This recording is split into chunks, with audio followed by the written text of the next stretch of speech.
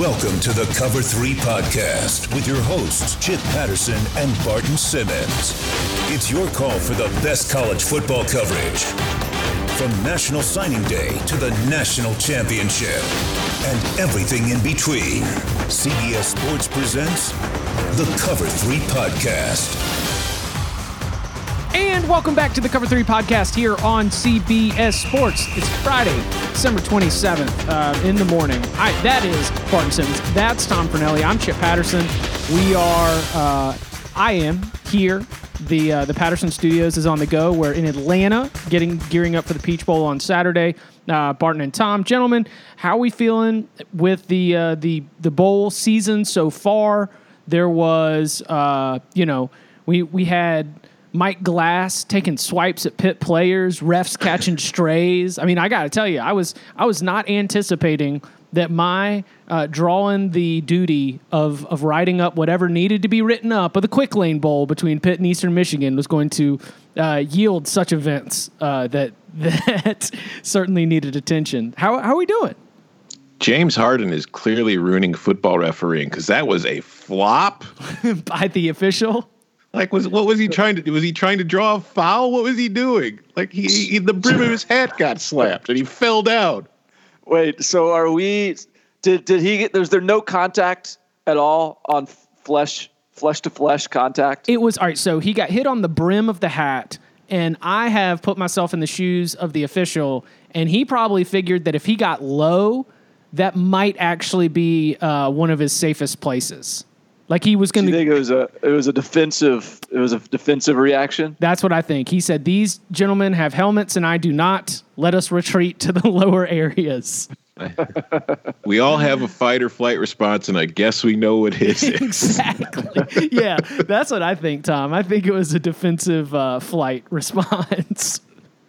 All right, so last show went through December 30th. And so we've still got, the semifinals to go. And now we are going to be picking up with December 31st, the New Year's Eve games, New Year's Day, and take you all the way through the end of the bowl season. We will be back, obviously, with more extensive previewing of the national championship game. And I don't know for the competition if we would score it, but props are fun. So we might pick up some props out there. Barton, you have a point of order. Yeah. Because we are recording this before, and we are posting this before the Saturday games hit. I guess it's a Saturday game. When does Notre Dame play Iowa State? Saturday.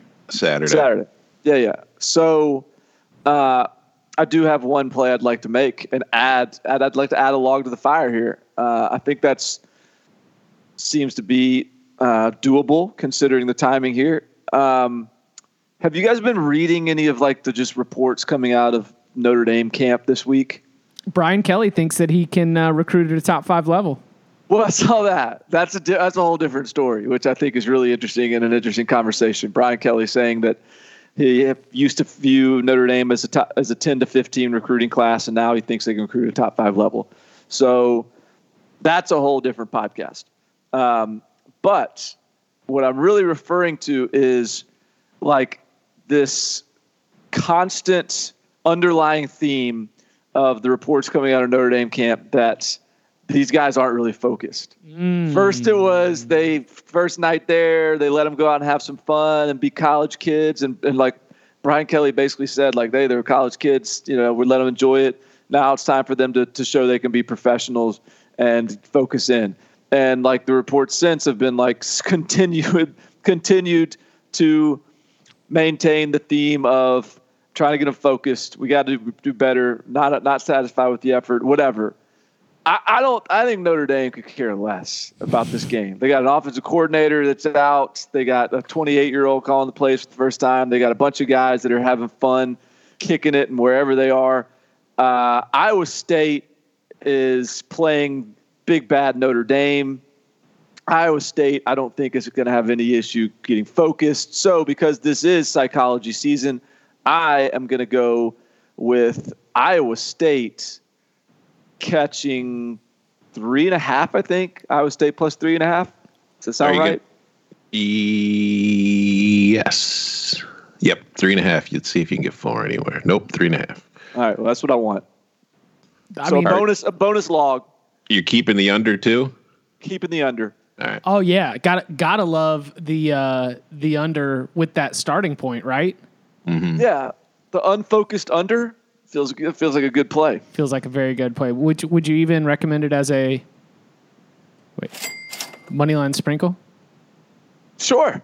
Yeah, why not? Nice. All right. Well, let's. I'm cool. Tom, you cool with that? Yeah, I'm fine with it. All right. Well, let's add More it. locks means more joy? I don't know. Yeah, that is the age-old saying. That is. All right. Are you guys ready to lock it up? Yes, sir. We're picking locks. My Blue Plate special 5-star locks are coming. Since 2005, when Service Academy's Go get these locks. 5-star master lock. Lock it up. The under is 33-9-1. We've gone over it a million times. You want these locks? I'm living and dying every point, every cover. Remember, we are going in chronological order for the good people and the listeners. So we are going to start on December 31st. It's the Sun Bowl. You can see it on CBS. Florida State and Arizona State. It is the Tony the Tiger Sun Bowl. And the Sun Devils find themselves as a 4.5-point favorite in the game. Over-under of 54. Gentlemen, do we have a play? Well, we'll start with this game, but I should mention there's a game before it. Is it the FCS game? It's the Bilk Bowl. Oh, is it out of order on Vegas Insider? Yeah, It is. Yeah, the numbers are off, but it's 1 p.m. to 11 a.m., so it's not really a big deal. Okay. But I have a play. Okay, let's hear it. On which one? On both. But we'll start with the Sun Bowl. Actually, I'm both too. I am taking the under 54. No. Are we using Circa? We can use Circa, right? So you want to get... What do we got? What do you get? Mess with halfway here or what? Circa's got it at 55. That's a full point. But it's 54 everywhere else, and I want let's just go 54. Yeah, if you're like that far off the mean, then yeah. So under 54, Florida State, Arizona State. Unders are 5-2 in Arizona State's non-conference games under Herm Edwards, which is nice because you see it's a team you're not so familiar with, so you kind of get what Arizona State's strategy is in those games. But more than anything, this is a wonder, kids. El Paso. It's gonna be windy in El Paso. Current forecast at Sun Bowl Stadium have temperatures.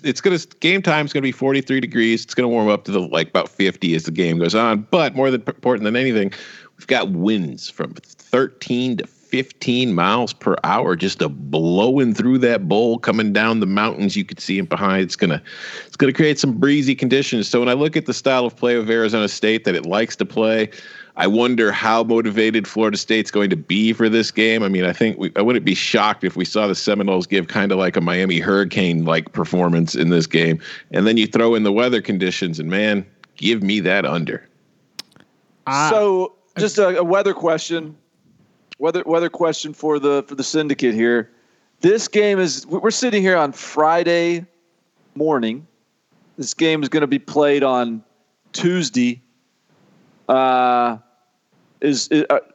Wind forecasts are pretty accurate 5 days out? They're always subject to change. Yeah, they're always. I like the under without the wind, but the wind is just kind of like a final frosting on the cake. You're going with more the Herm non-con. That is the principle that you're building out. Yeah, I feel like I don't know how effective Florida State's offense is going to be against his Arizona State defense. I think Arizona State's going to want to do what Arizona State does. And then you bring in the wind, and it's just going to, it's a chef's kiss finishing touch. I've got to play on the side. Barton? Yeah, I got to play on the side as well. I bet we're on the same side here. Is it a little Arizona State? Yeah. Honestly, psychology season. Why? Who's going to really want to play in this game more? Who's going to have their team ready to roll? like Mike Norvell is going to be auditing this game, I would imagine, from like the press box, sitting up there in the suite with the AD, and then you got Herm Edwards just, hey, we got a chance to play Florida State and make it send a national message here. And yes, there's no Benjamin. Yes, there's no Brandon Ayuk, but there's a Jaden Daniels. There is a Jaden Daniels, and Cam Akers is out too, and Marvin Wilson is out if I'm not mistaken. And there's a couple like this is a unique situation where we are we're tasked with sort of like deciding whether or not it matters that a coach isn't coaching in the game. And typically in bowl season, it's because that coach has taken a new job somewhere else. This is a situation where we've got Florida State without their head coach coming off a bad season, with a bunch of guys off of that bad season team going to the NFL draft. And Arizona State has a pretty solid season by Arizona State standards, and they've got a couple guys go to the NFL draft, but they're young, and those guys going to the NFL draft and then like this team is bouncing into this game off of a year and a season where they had a big upset tail end of the year. Like, they're feeling good here. I don't have the same level of confidence that Florida State can get this done.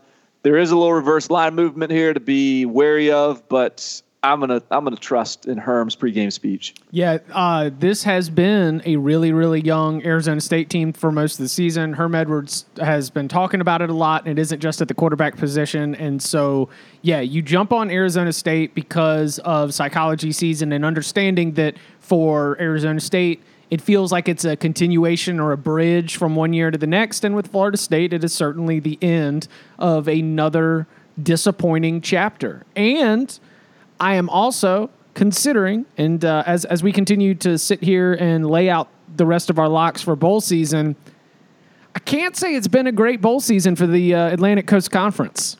And just a general like fade ACC in 2019 play, obviously except for Clemson, which, as you know from the last podcast, I am picking to cover and win against Ohio State.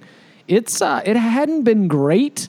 I know Pitt won, but Pitt didn't cover, and Miami was awful. And we'll see what happens today as North Carolina and Wake Forest try to reverse that trend. But I am wondering if this might be a little bit of an embarrassing postseason for the conference. And so a general, just if you're trying to flip a coin in the air, I might not hate some fade ACC plays. And Arizona State, less than a touchdown favorite, feels like it's a game they're going to win. Don't try to talk yourself into a zombie coach, ghost coach. Oh yeah, does this count as a ghost coach, Barton? This is well, no. I mean, I think ghost coach is when you've left, right? The ghost leaves a good situation behind him. Right. That would be like taking Memphis. That's why this is what would be like like this is like ghost coach is typically a friendly ghost. This is not a friendly ghost here. This is a haunting spirit. Can I share some terrifying trends, or one terrifying trend for you guys? Yes. Okay. What? Since Herm Edwards took over at Arizona State, they are 2-9 against the spread when favored. I'm going to say how many times has that been against Florida State in the Sun Bowl? I will say on the plus side, in their last 13 games as an underdog, Florida State is 3-9-1 against the spread. So we got a battle of some trends right here, kids. Somebody's got to cover. I've never been to El Paso. I'm sure it's a lovely town, but something about the Sun Bowl every year inspires in me like the idea that there can't be a lot of reason to be excited about being in El Paso. Especially if you're coming from Tallahassee and, your Christmas break is kind of screwed up here and now you got to spend it in El Paso. I don't know what they do at the bowl. Maybe it's a great experience. Sun Bowl, shout out. It's on CBS. Everybody should definitely watch or stream it on CBSSports.com or the CBS Sports mobile app. There are two games that come into mind when I think of kind of along the lines of what you're talking about, Barton. One was, I can't remember exactly what year, but I remember it was Notre Dame in Miami, and it was cold and windy, and Miami had absolutely no desire to play in that game. Miami never care unless it's like a national championship game. Miami doesn't give a rip. And Notre Dame, it was like Michael Floyd was still on the team, so it was a while ago. So Notre Dame just beat the crap out of him. And then the other memory I have, USC, Georgia Tech. Yeah, Lane Kiffin all bundled up on the sideline. Paul Johnson just calling the option and running it down USC's throat 2.5 yards at a time. Wasn't that game like 7-6 or something really low scoring too? Something like that, yeah. Like, who's more likely to quit out there? Like, it's Florida State. Yeah. Florida State has so much quit in it. Like Arizona State will never quit under her, period. Because I was thinking that there have been some games that Arizona State, because Arizona State's been a little up and down, especially when it gets into the Pac-12 play. Like, was it that they lost to Washington State? I generally think that Arizona State's a better team than Washington State, but like they also beat Oregon. They have been a little bit up and down, but while that trend is scary, I'm gonna tell myself that trend of Arizona State as a favorite under Herm Edwards is what's leading to some of this reverse line movement. And look, man, sharps are wrong 40% of the time. And I think psychology season is where we get our winners in that 40%. So let's ride. All right, we will take it to the Belk Bowl next. It is a noon Eastern time kickoff between Kentucky and Virginia Tech. The Hokies are 2.5-point favorites, over under of 46.5. Kentucky, just after starting 2-3, they went on a run with Lynn Bowden as quarterback. He had 6 100-yard rushing games on the season. The team had, I think, 400 team total rushing yards last 3 games of the season, peaking with that over 500 against Louisville. This is the last time that Bud Foster, the legendary defensive coordinator for Virginia Tech, will be coaching for the Hokies. So anybody got to play? I do. I got to play. All right. You want to go first or shall I? How about it? Yours is probably on the total. Yes. And you mentioned 46.5, Chip. I see it at 45.5 some places, and I'm going over 45.5. It's the Belk Bowl, man. Since coming into existence, the average Belk Bowl has featured 64.6 points per game. Now, that's skewed a little bit by that like 55-52 game from a couple years ago, but still, these have tended to be, except for last year's 28-0, I think was the final score last year. It was one of the teams didn't care blowouts. That was a 28, Virginia 28, South Carolina 0, and the high scoring game that you mentioned before that was Wake Forest taking down Texas A&M, and an amazing game that was. And I think that was the second largest collection of Wake Forest alumni in any one place. Yeah, so those two games kind of cancel out each other, and the rest still feature a whole bunch of points. But even more than that, the over since 2014 in Kentucky non-conference games, 20-7. The over in Virginia Tech non-conference games since 2014, 17-10-1. The over in Virginia Tech's neutral site games since 2014, 5-2-1. This total's too low, man. It's only, 45.5? They're going to get 6 touchdowns and a couple of field goals. I know it in my heart. Again, this is me taking an over, and if I'm taking an over, you know it's good. So lock it up. I like it. I'm going to go on the side. I'm going to go Kentucky plus 2.5. Is that what we've got lately? Yeah. Kentucky. Yeah. You can get a 3. You can get 3. You can get 3, yeah. 3. All right. Kentucky plus 3. And look, full disclosure, I'm 0-1 this bowl season in fading a conference. I would 3-1 week, our first bowl week. And my one loss was my Utah State play, fading the MAC. So, this principle might not be that strong, but I am kind of fading the ACC here. I think that Kentucky is, first of all, they're defensively, Kentucky and Virginia Tech are pretty equal in terms of yards per play. kind of a push there. Offensively, Kentucky averages their average yard per play is about 40 spots higher in the national rankings than Virginia Tech. And it's not as if Virginia Tech, like I know Virginia Tech's been better with Hendon Hooker, but I also think the book is kind of out on Hendon Hooker now. I think that there's been some, we saw Virginia kind of catch up a little bit to that, and I think the Virginia Tech offensively is still going to be a little bit have a hard time with a really stout Kentucky defensive front. I think Kentucky's offensive line is going to be able to push those guys around a little bit. I just have more faith in how Kentucky got here than how Virginia Tech got here. And I worried a little bit about win one for the Bud Foster Gipper, but I think that's been played at this point. They kind of they played that card already. I don't think that they got that in up their sleeve at this point anymore. So I like Kentucky, and I think the wrong team's favored here. Like I was surprised to see Virginia Tech favored. Yeah, I agree. So I'll take Kentucky +3. I'm not going to lock it up, but I do think you're right.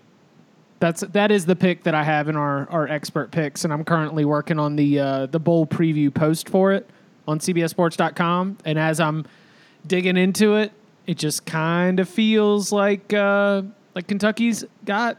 I mean, it's been a good season. Like last year was supposed to be the banner year. They finished number 12 in the country. They get a bowl win, and they'll lose a bunch of players to the NFL. This was supposed to be a drop-off, rebuilding year. And when you're able to rally back from a couple early losses, overcome some injuries, I guess both these teams have done that, but I do like where Kentucky's at right now. I will not lock it up, though my lean would be with you, Barton, Kentucky plus the points.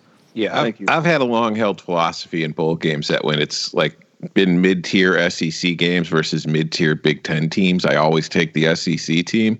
And I feel like that principle can probably apply to the ACC this year as well. Hold that thought. I've got one later in the show. May want to have a word with you about. Okay.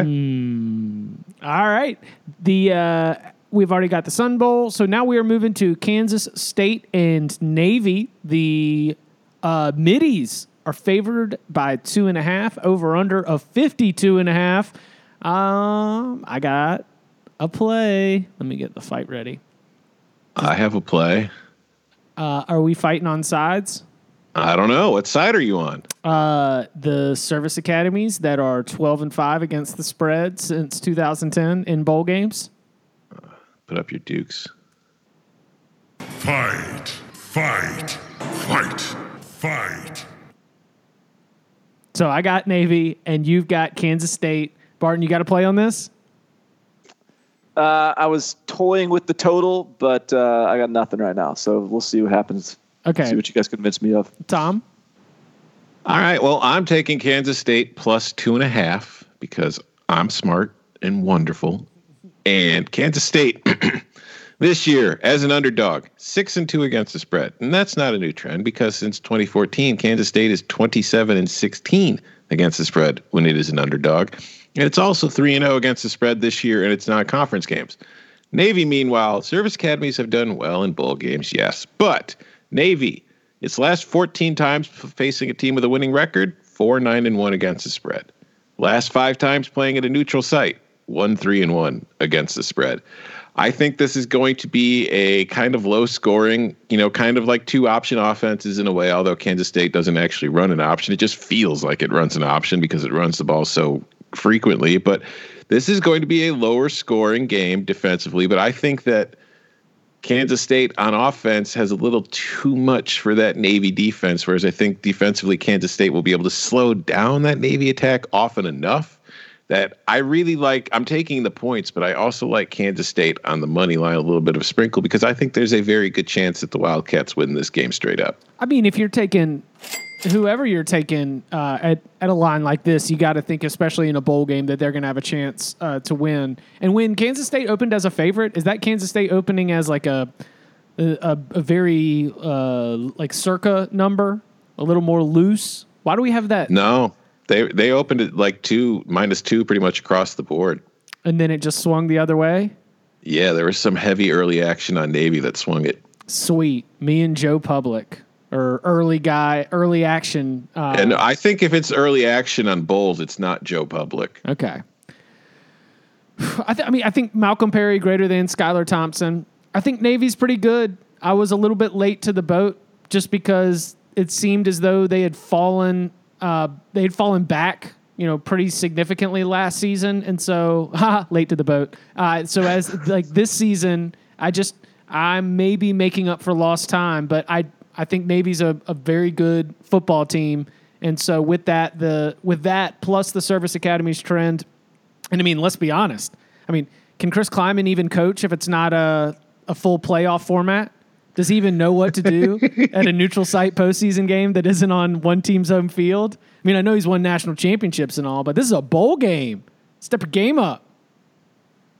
JK. Yeah, he's got like a swag bag and he has absolutely no idea what he's supposed to do with it. He got a Bluetooth speaker and he threw it out the window because he thought it was spying. All right, then we've got at 4:30 on. Hey, why should I not play under 52.5? No, you should play under. It's a smart play. You should. All right, I'm going to play it then.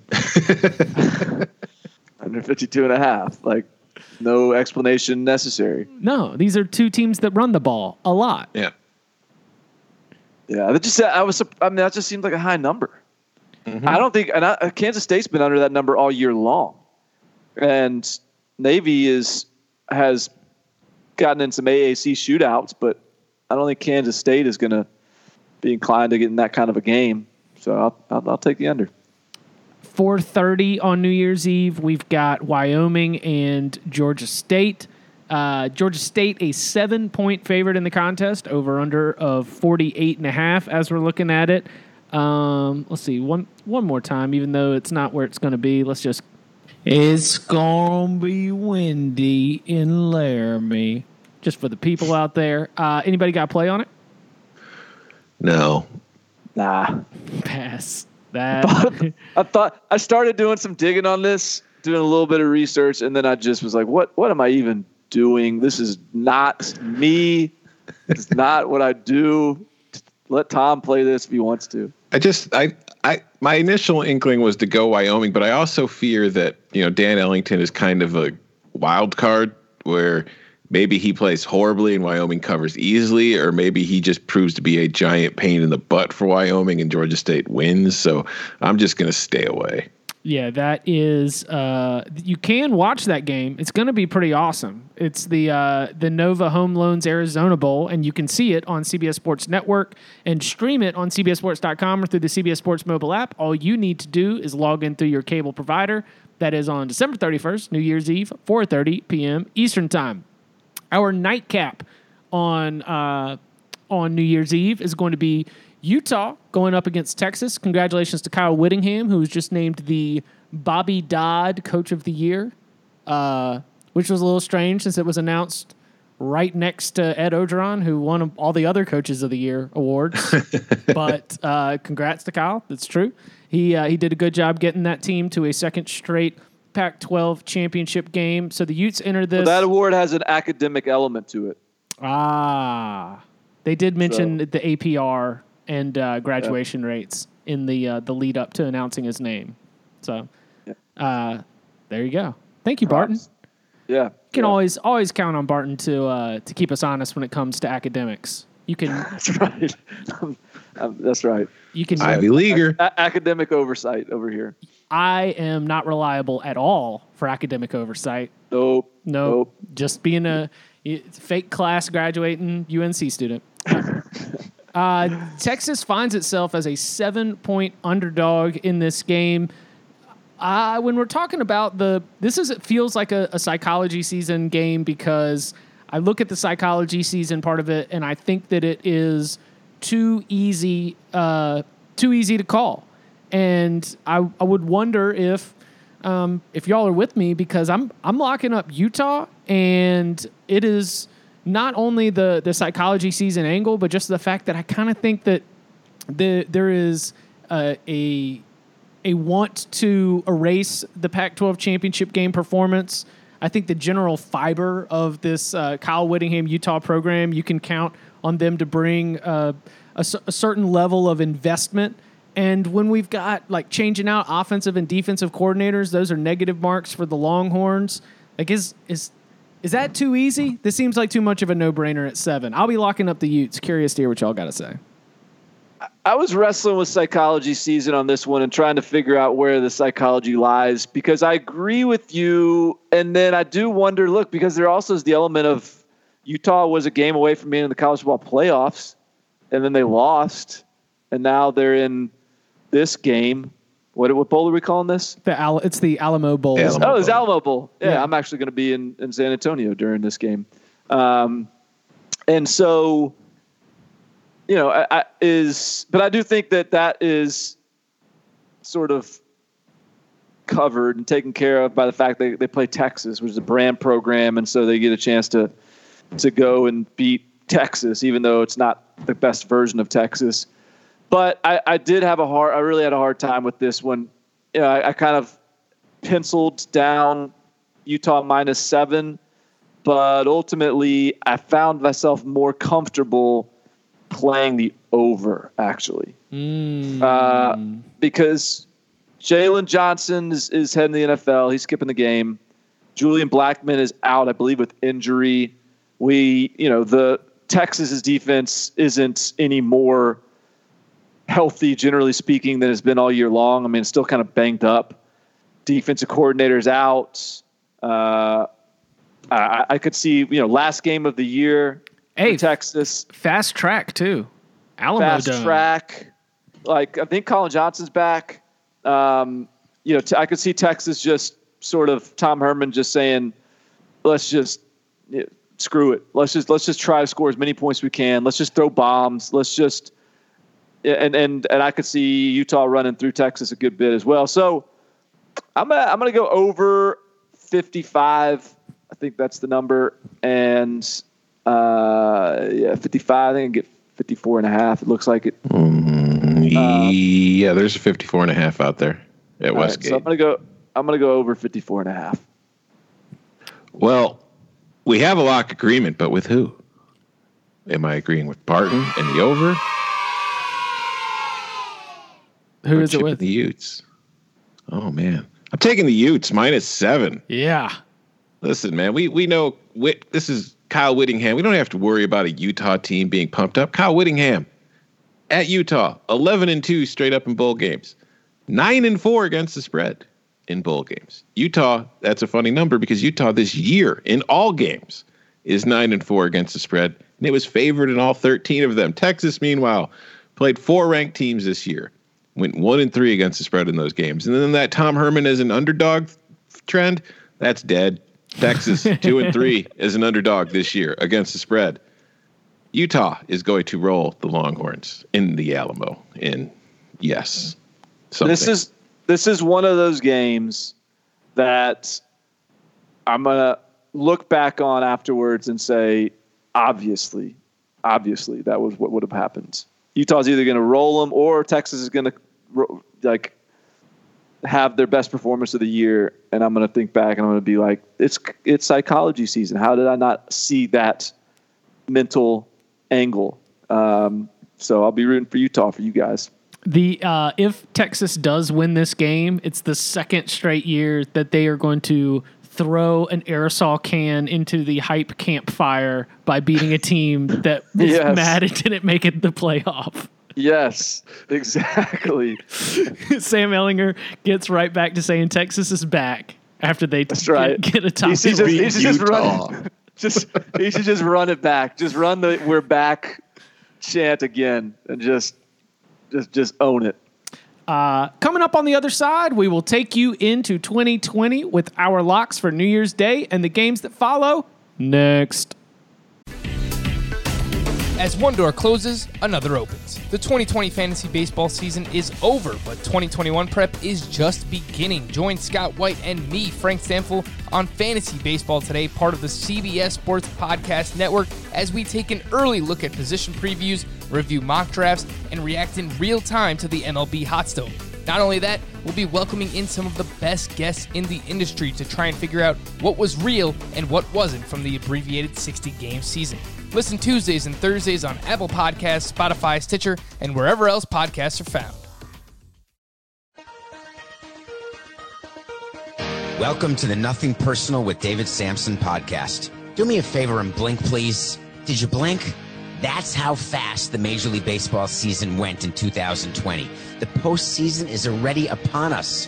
Whether it's baseball news, you want NFL, college football, water polo, chess, movies, if there's a story, we'll have it covered. Every weekday, 5 days a week. Just subscribe and download on Apple, Spotify, Stitcher, YouTube, or wherever else you find your podcasts. No BS, no soft tosses, no hot takes. You know, it's always business. It's nothing personal. So we've sung Auld Lang Syne, and we are getting the crust out of our eyes. It's 1 p.m. Eastern time, and we're settling down for a pair of afternoon tilts between the SEC and the Big Ten. We're going to start in Tampa at the Outback Bowl. Auburn and Minnesota. Auburn a touchdown favorite, over under at 53.5. Whew. I don't have a play in this game. I do. Oh, is it? Let me go ahead, please. Well, I will be certainly rubbing the crust out of my eyes because at 6:30 a.m. on New Year's Day is when my beloved Aston Villa will be playing a match. So I'll be up at 6:30 on New Year's Day. But for this game, which is 4.5 hours after that, I am taking the under 53.5. I know I mentioned earlier about my mid-tier SEC and mid-tier Big Ten teams. I was leaning that way with Auburn, but I feel like the under is the smarter play because I'm about to throw some trends at you boys. Last 10 neutral site games for Auburn, the under is 7-1-2. Last 26 non-conference games for Auburn, the under is 18-6-2. Last 36 games against a winning team, the under in Auburn's is 24-11-1. Auburn's last 6 bowls, the under is 4-1-1. Auburn against ranked teams since 2014, the under is 25-10-1. Minnesota's non-conference games, the last 19, the under is 13-6. Minnesota's last 9 against a winning team, the under is 7-2. Do you notice a theme? Sounds like under's a good pick, according to the trends. I'm going to take the under. Barton? Yep. I have no play, though. What do you got? Under 53, Tom? 53.5. 3.5. I have no play. What I penciled down was Auburn because it just feels like it's kind of a feel-good season. I think they come into the bowl season energized and they beat Alabama. Confident. They feel great. Beat Alabama. Yeah. Derek Brown's playing. I mean, they just this is just a team that feels like it's got pretty good mojo. And yet, that said, I'm not confident in this one because I've never really felt like I could trust Auburn's offense, and Minnesota is certainly going to want to. This is a big game for them too. So I don't have a good feel for it. I lean Auburn, but I'm not playing it, so I'm out. And Minnesota did just lose its offensive coordinator. They did. So did Auburn, but that's going to be less. Gus is still there, so yeah. Auburn unders. Put offense. Yeah, Auburn unders were pretty good this year because they've got a great defense and they only have 3 plays. They've got like a Super Nintendo video game playbook, and one of them's the trick play. Hopefully, that Tecmo Bowl offense. Yeah, putt offense, gimmicky. All right, Michigan and Alabama, Camping World Stadium. This is the Citrus Bowl, also 1 p.m. Eastern Time kickoff. This is the one that's going to have a lot of just sort of common eyes. Like this is just going to be the game that even if you only watch maybe 5 college football games a year outside of your favorite team or maybe, your conference that your favorite team plays in, this is absolutely going to be one of them. So I want to have a piece of this. So I do have a play, and I'm curious to see, does anybody else want to get in on Saban versus Harbaugh? Me. All right, I'll let you take the floor. All right. Well, obviously, this is a game where. So I'm looking at this. I'm looking at the schedule, the bowl season schedule or whatever, and I'm looking at Alabama, Michigan 14, Alabama 13 in the rankings. I mean, the one spot apart in those rankings is a total canyon of a difference. Alabama lost to LSU in a wild game in which it was, had a chance to win. They lost to Auburn on the road in a classic Iron Bowl where it took 2 pick sixes to lose it.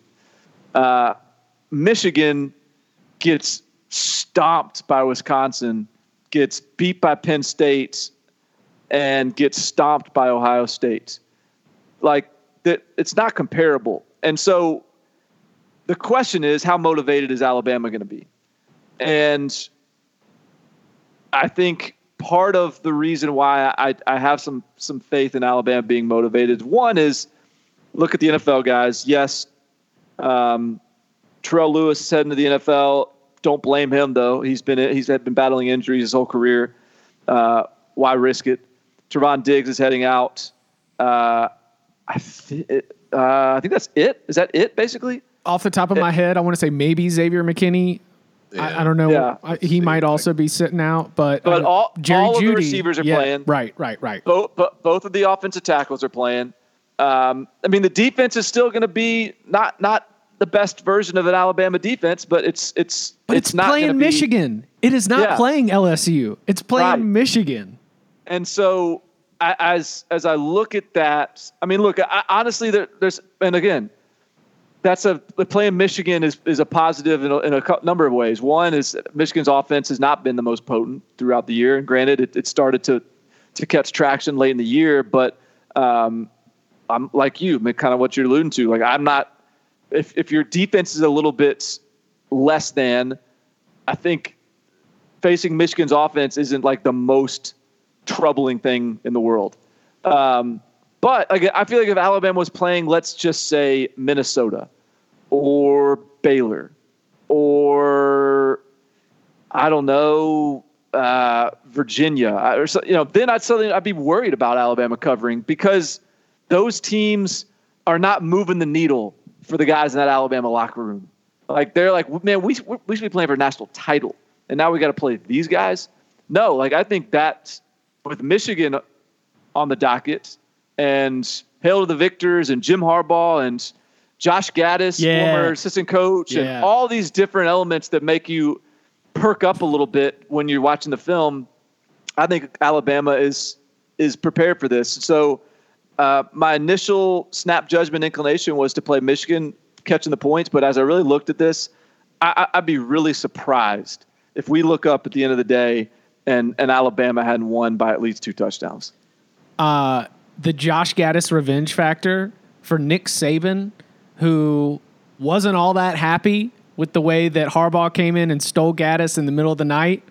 I could see a lot of extra Saban time putting in work, trying to get the defense. No matter who's out there, he's going to try to get them ready for whatever Gaddis has. I too am going to be locking up the Crimson Tide, and we point to the Sugar Bowl against Oklahoma, where Trevor Knight went off, and the Alabama players were just upset that they weren't going to be in the BCS national championship game, so everyone questioned their motivation. I think that for this scenario, we've got to take it back further to, I think, 2010, and that Alabama team absolutely dismantled Michigan State. And I think that we are going to get a result that's closer to that than the Oklahoma upset of Alabama. We do psychology season. Well, I'm going to go to the building that's across the quad, because I think this game is about physics, and one team is stronger and faster. Force, mass, acceleration, roll Tide. I wish you both luck. Oh. No play? No play from me. You teased this whole SEC Big Ten thing. I said mid-tier. Okay. Yeah, that was true. True. These ain't mid-tier. These are blue bloods. Okay, and I will add to your point about 13 and 14, Alabama's 13 is misleading because Alabama ain't the 13th best team in the country. Michigan, It might be. Michigan's 14 is appropriate. Alabama's 13 is absolutely not. That's just it's insane. silliness. Like it's insane to see like that. That's like it's kind of ridiculous. They've got on the side of the College Football Hall of Fame, like there's a massive video board, and one of the screens that pops up on the rotation is the current college football playoff rankings. And so as we're sitting there in Centennial Park waiting for our CBS Sports HQ hits, it keeps popping up, and I can't stop seeing it and be like, that's dumb. That is inappropriate.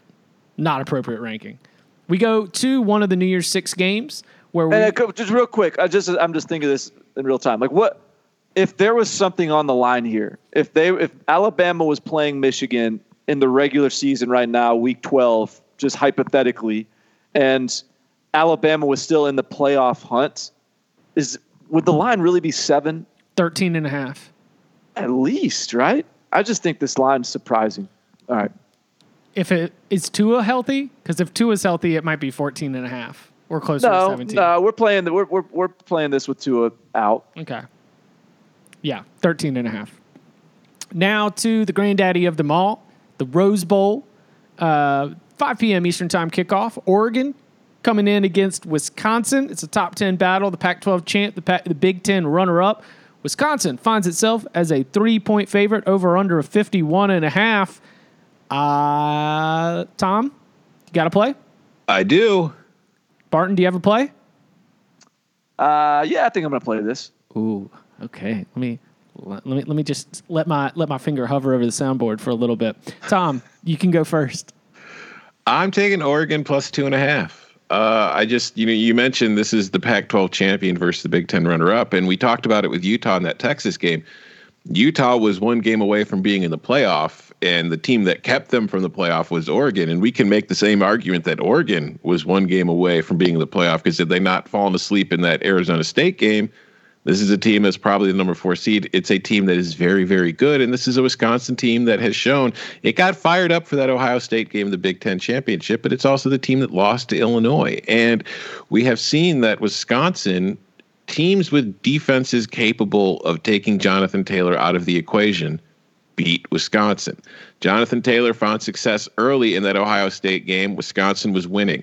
Ohio State's defense went back to doing what it had been doing, shut down Jonathan Taylor. Wisconsin didn't do anything against it for the rest of the game. And I think this Oregon defense is going to be able to do the same thing. I think this Oregon pass rush is going to make life hell for Jack Cohn. And I think that this Oregon offense will be a problem for Wisconsin's defense, which is still very good. But I do think that Oregon's offensive line will be able to neutralize some of what Wisconsin's pass rush has been able to do this season. Plus, some trends. Wisconsin just not great in these January big kind of bowl games. They are 1-4 against the spread the last 5 times they've played in a major bowl game, and they're just 0-5 against the spread the last 5 times they've played anywhere at a neutral site at any time of year. And I think that with the Ducks, I'm always a little worried about Mario Cristobal when he's favored as an underdog. I kind of like Cristobal in that role because I think that there's going to be a little bit of what the hell are we the underdog for kind of factor in that locker room. They don't think we can beat this team. We literally just beat Utah and won the Pac-12. So I like the Ducks a lot here. Wow. Yeah, I think the wrong team is favored. I think this is a coin flip game. I could definitely see Wisconsin winning. I think that Oregon is going to win. That's my prediction, and you're going to give me some points. I'm going to take every single one of those points. I think this Oregon football team is really good. It's like coming back to the starting point with Navy, where I think Wisconsin is really, really solid, but I think Oregon can be not really solid. Oregon can be really good, and you mentioned Oregon's offensive line and the way that they can match the physicality of Wisconsin. I mean, Wisconsin sort of prides itself on being that physical team that's going to bring the fight to the game, and I think Oregon's not going to back down from it. It's not going to be the type of opponent that wants to Shout out to Gary Danielson. He always loves talking about finesse, trying to finesse you. Well, Oregon doesn't finesse you. Oregon wants to put on Appetite for Destruction really, really loud, have Mario Cristobal screaming in your face, telling you that you're going to die, and because you're in the jungle, baby. And give me the Ducks in a street fight. Wow. All right.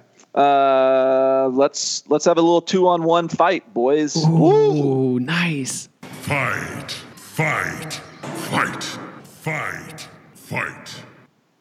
Listen, I appreciate Mario Cristobal's love of Guns N' Roses and all things metal and intensity, and yet sometimes you just got to put on a little Phil Vassar and just let it flow. Just sort of, just take it easy a little bit. Step into bowl season. Be a little loose. Be a little, let your brain take over.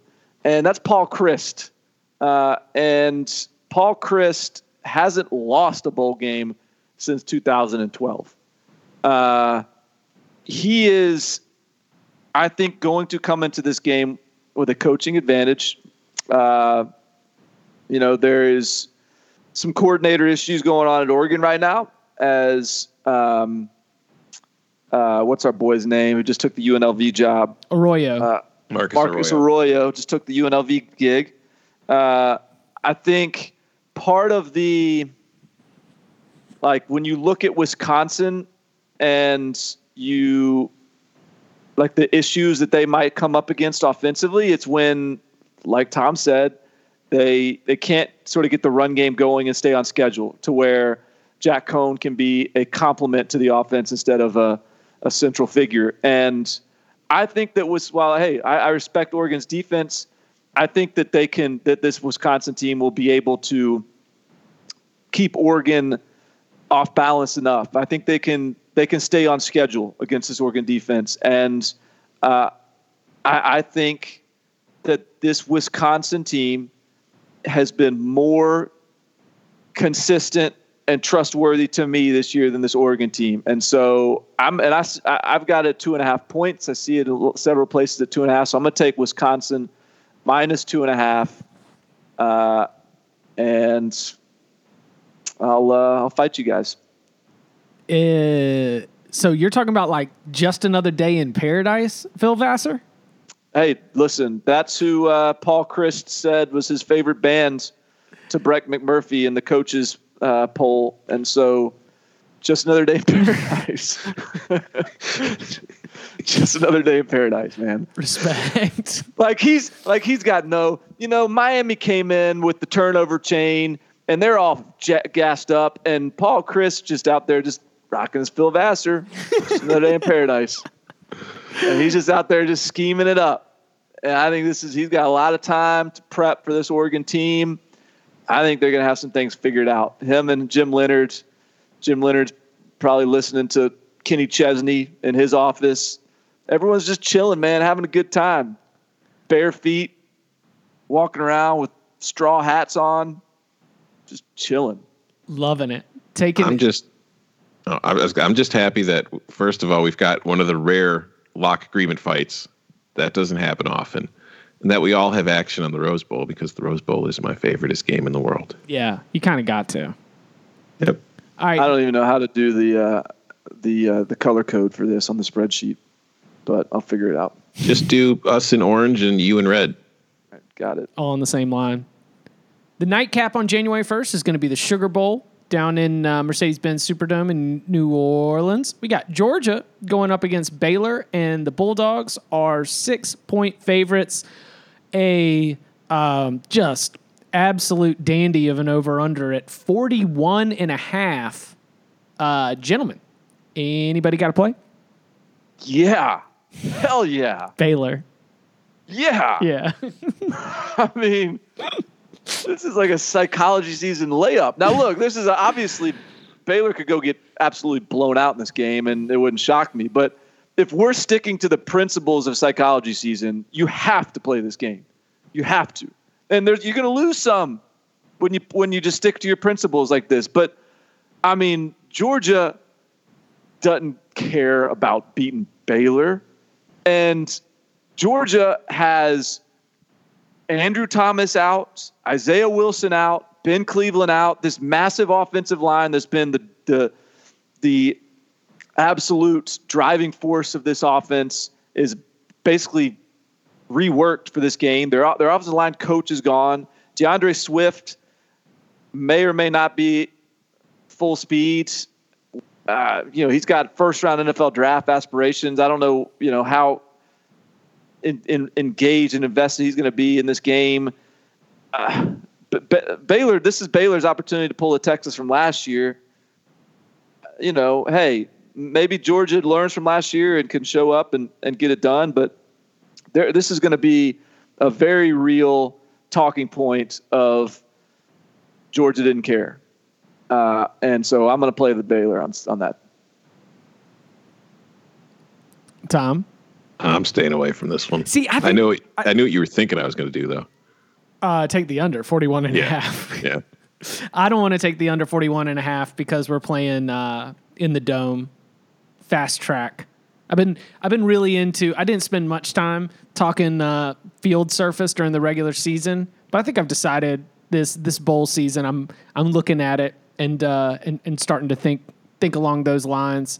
I'm going to stay away because I think 6 is a little too low. I wonder if this number already has all of last year and psychology season built into it. Because I think that if we got this at like a Georgia 9.5 or Georgia 10, I would be much more enthusiastic. But 6, man, that's a sweat for sure. I mean, my I didn't even talk about the fact that I actually do think Baylor is a good team. Now, I don't think they're a force. I don't think there's some juggernaut where if you get in their way, you're going to get steamrolled. But I think they're really well coached. I think they have ways they can move the ball and beat you. And I think that they are going to have a really good game plan. They're going to be really motivated in this game. And so, I think that they're going to be capable of playing close and maybe even winning. Do you think that Baylor has a coaching advantage over Georgia? On field, game day, yeah, I'd take Matt Rule. I think I would too. I at the same time hate the oversimplification of, all right, so tell us who's got the coaching edge in this matchup, just because there are so many factors that go into the coaching preparation, communication with your players, motivation, X's and O's, game planning. Mike Loxley and Josh Gaddis will tell you the play. It happens with all the coaches all through the week for the game planning. It's not just the play calling, but to oversimplify it, if you're asking me, do I want Matt Rule or Kirby Smart in a big game like this, I enthusiastically take Matt Rule. So I don't hate your pick at all. In fact, if you want to money line sprinkle that, you can probably get some plus 200 value maybe. Yeah. Let's see. We can get plus 200. Yeah, I think that I would like to take that if anything. All right, moving on to January 2nd, we got the Ticket Smarter Birmingham Bowl out at Legion Field in Birmingham. Cincinnati's a 7-point favorite going up against Boston College. This is a football game. I mean, Boston College motivation is questionable, and we don't really have a quarterback because he's going to be transferring out.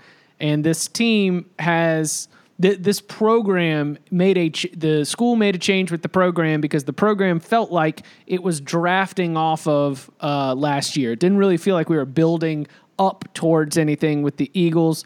Cincinnati has had a strong season. You go double-digit wins, I think, in back-to-back seasons for the first time since Brian Kelly was around. Luke Fickell's done a good job. We know that we expect that they'll be pretty strong defensively, but Boston College is such a wild card. I think I'm going to leave this one on the table.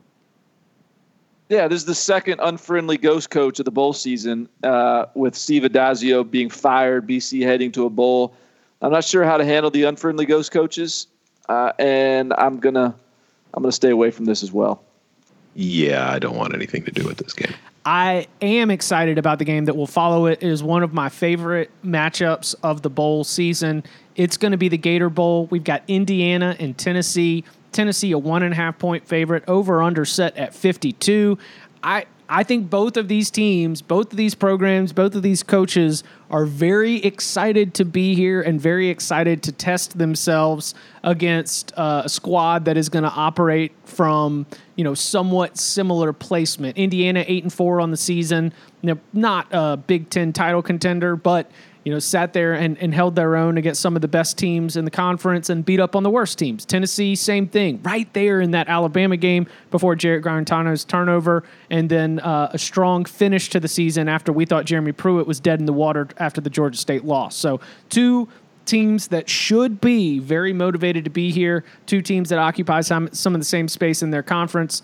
I love this game. I think it's going to be a good game, and I've got a lock. Does anybody else?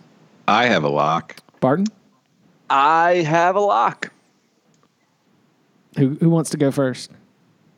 Well, Tom, why don't you take your middling SEC versus middling Big Ten? There we go. This is the principal game. This is when you take Tennessee against Indiana. Chip, you mentioned that Indiana went 8-4, and that's all great. And you mentioned that they beat up on the bottom of the Big Ten, and that is 1,000,000% true. Here are the teams that Indiana beat this year: Ball State, Eastern Illinois, UConn, Rutgers, Maryland, Nebraska, Northwestern, and Purdue.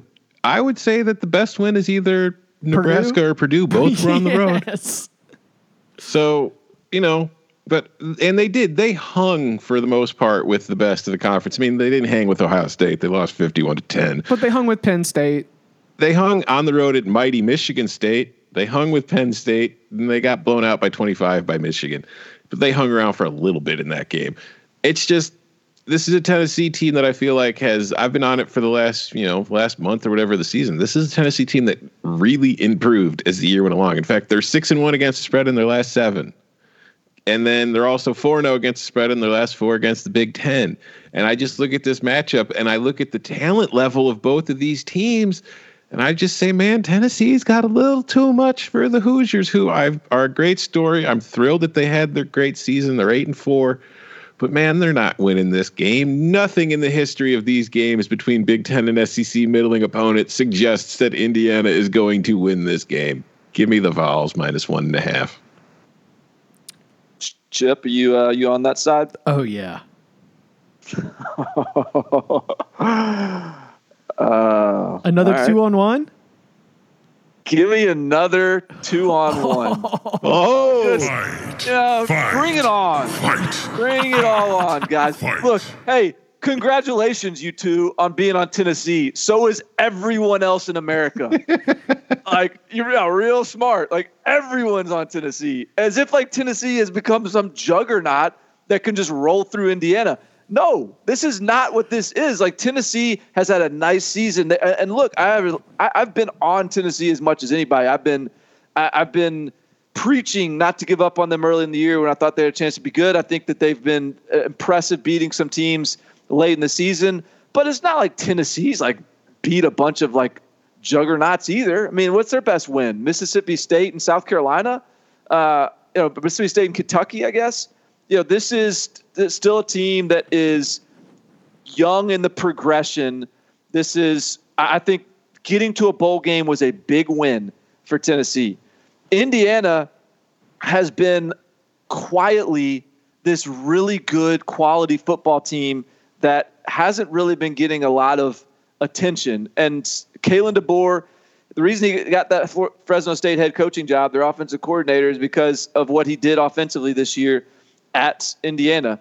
And he's going to coach in the bowl game. Whop Philyor, their best receiver, is back and healthy and going to play. I just think this is set up really well for Tennessee to be reading the headlines a little bit, feeling good about the way they finished. But I think the team that's really hungry in this game, to me, is going to be Indiana. Coming in this game and playing Tennessee, an SEC program that's perennially in the bowl games. This is a big moment for Indiana. This is a big moment for this program. I think that psychology season, Indiana is going to be the team that wants this more. I love these battles. Big what Ten is Homer this at? Barton over here. 1.5. 1.5. All right. Both of our three-way lock fights are Barton taking a Big Ten team. He just loves the Big Ten. I love to hear that. Famous Idaho Potato Bowl out in Boise. We've got Nevada, Ohio. Ohio is an 8-point favorite over-under set at 59. Didn't Ohio already play in a bowl game? I feel like I've seen. Right? I feel like I've already seen Nathan O'Rourke running up and down the field. Every MAC team is Ohio in the bowl games. They just go from site to site playing different games. Anybody got to play here? No, this game's. I have no idea. I kind of lean over, but not with enough confidence to lock it up.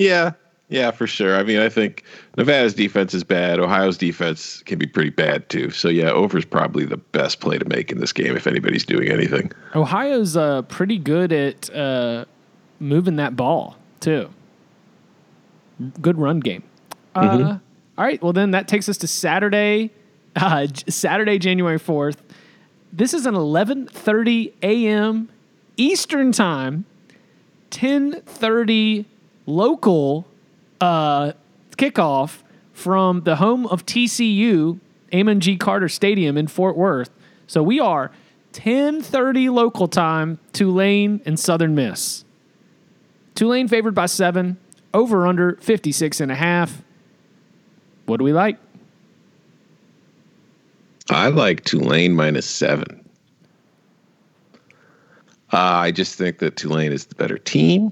I think Southern Miss has had a good season, but it's also benefited from being in a really bad Conference USA this year. And just Tulane, some trends. 7-1 the last 8 times it's been favored against the spread. 7-3 against the spread in its last 10 games overall. And since Willie Fritz took over the program, Tulane is 11-6 against the spread in non-conference games, and they've just been good against the spread under Fritz, period, going 27-22 under Fritz. And then Southern Miss, its last 6 trips to bowl games, 4-1 against the spread. So I like the wave here. I love Willie Fritz. You know, I'm a big Tulane gang guy, so I'm following. I'm sticking with the brand. I'm taking Tulane -7. I'm taking the under because of that 10:30 start out there in Fort Worth at 56.5. I feel like Southern Miss could potentially make this a little bit dangerous, and Tulane has gotten explosive from time to time, but this is like you catch these games in college basketball. You see those neutral early games. I can't favor explosiveness, especially early on. So sleepy start under. Give me the under 56.5. Dig it. Pass. And I'm assuming Barton definitely has a play on this game. I only have so much brain power, bandwidth in this old noggin to be able to dig into all these bowls. The group of 5 bowls are a tough task for me. Fun fact. This is Chip's 7th lock of this week of this podcast, and it's the first time it's a standalone pick. You're either fighting or agreeing with somebody in your first 6 picks. Well, I mean, it's not like we've got a wide spread. Oh, no, I know. Yeah. That's just one of the fun things about bowl season is there's so much agreement and fighting. All right, then wrapping things up, bringing it home. We got Louisiana as a 14-point favorite again in the Lending Tree Bowl, Ladd People Stadium, Mobile, Alabama. 56.5 is your over-under. What do we like? Nothing. Nope. That is a big O. If you want to take Miami plus 14 because it's the last bowl game and it's a double-digit dog in a bowl, I would recommend it.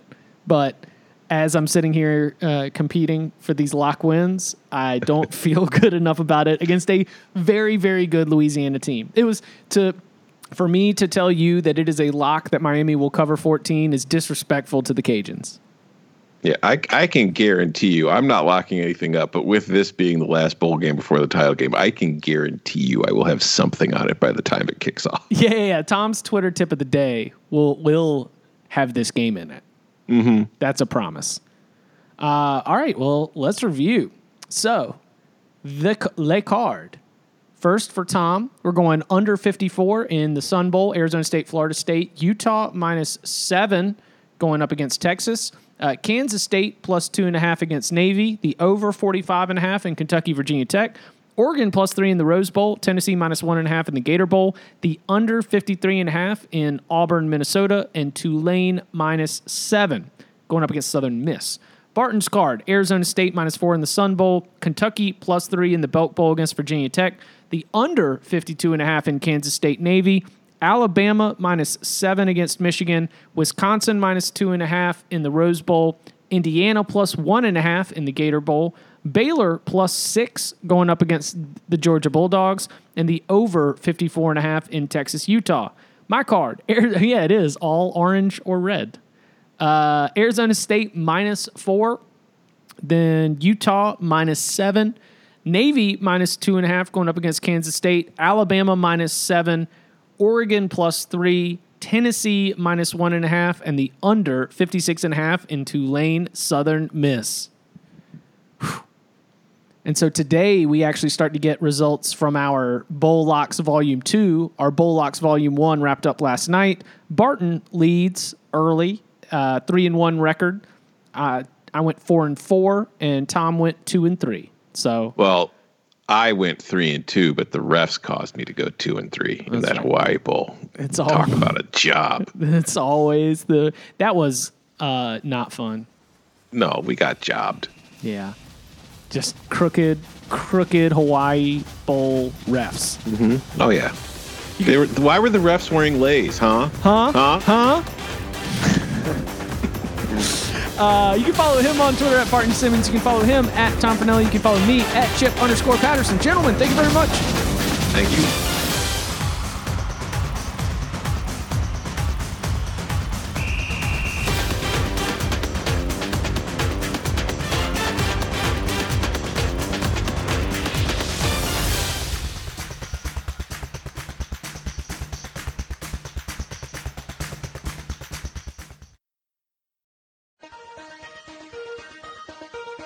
Welcome to the Nothing Personal with David Sampson podcast. Do me a favor and blink, please. Did you blink?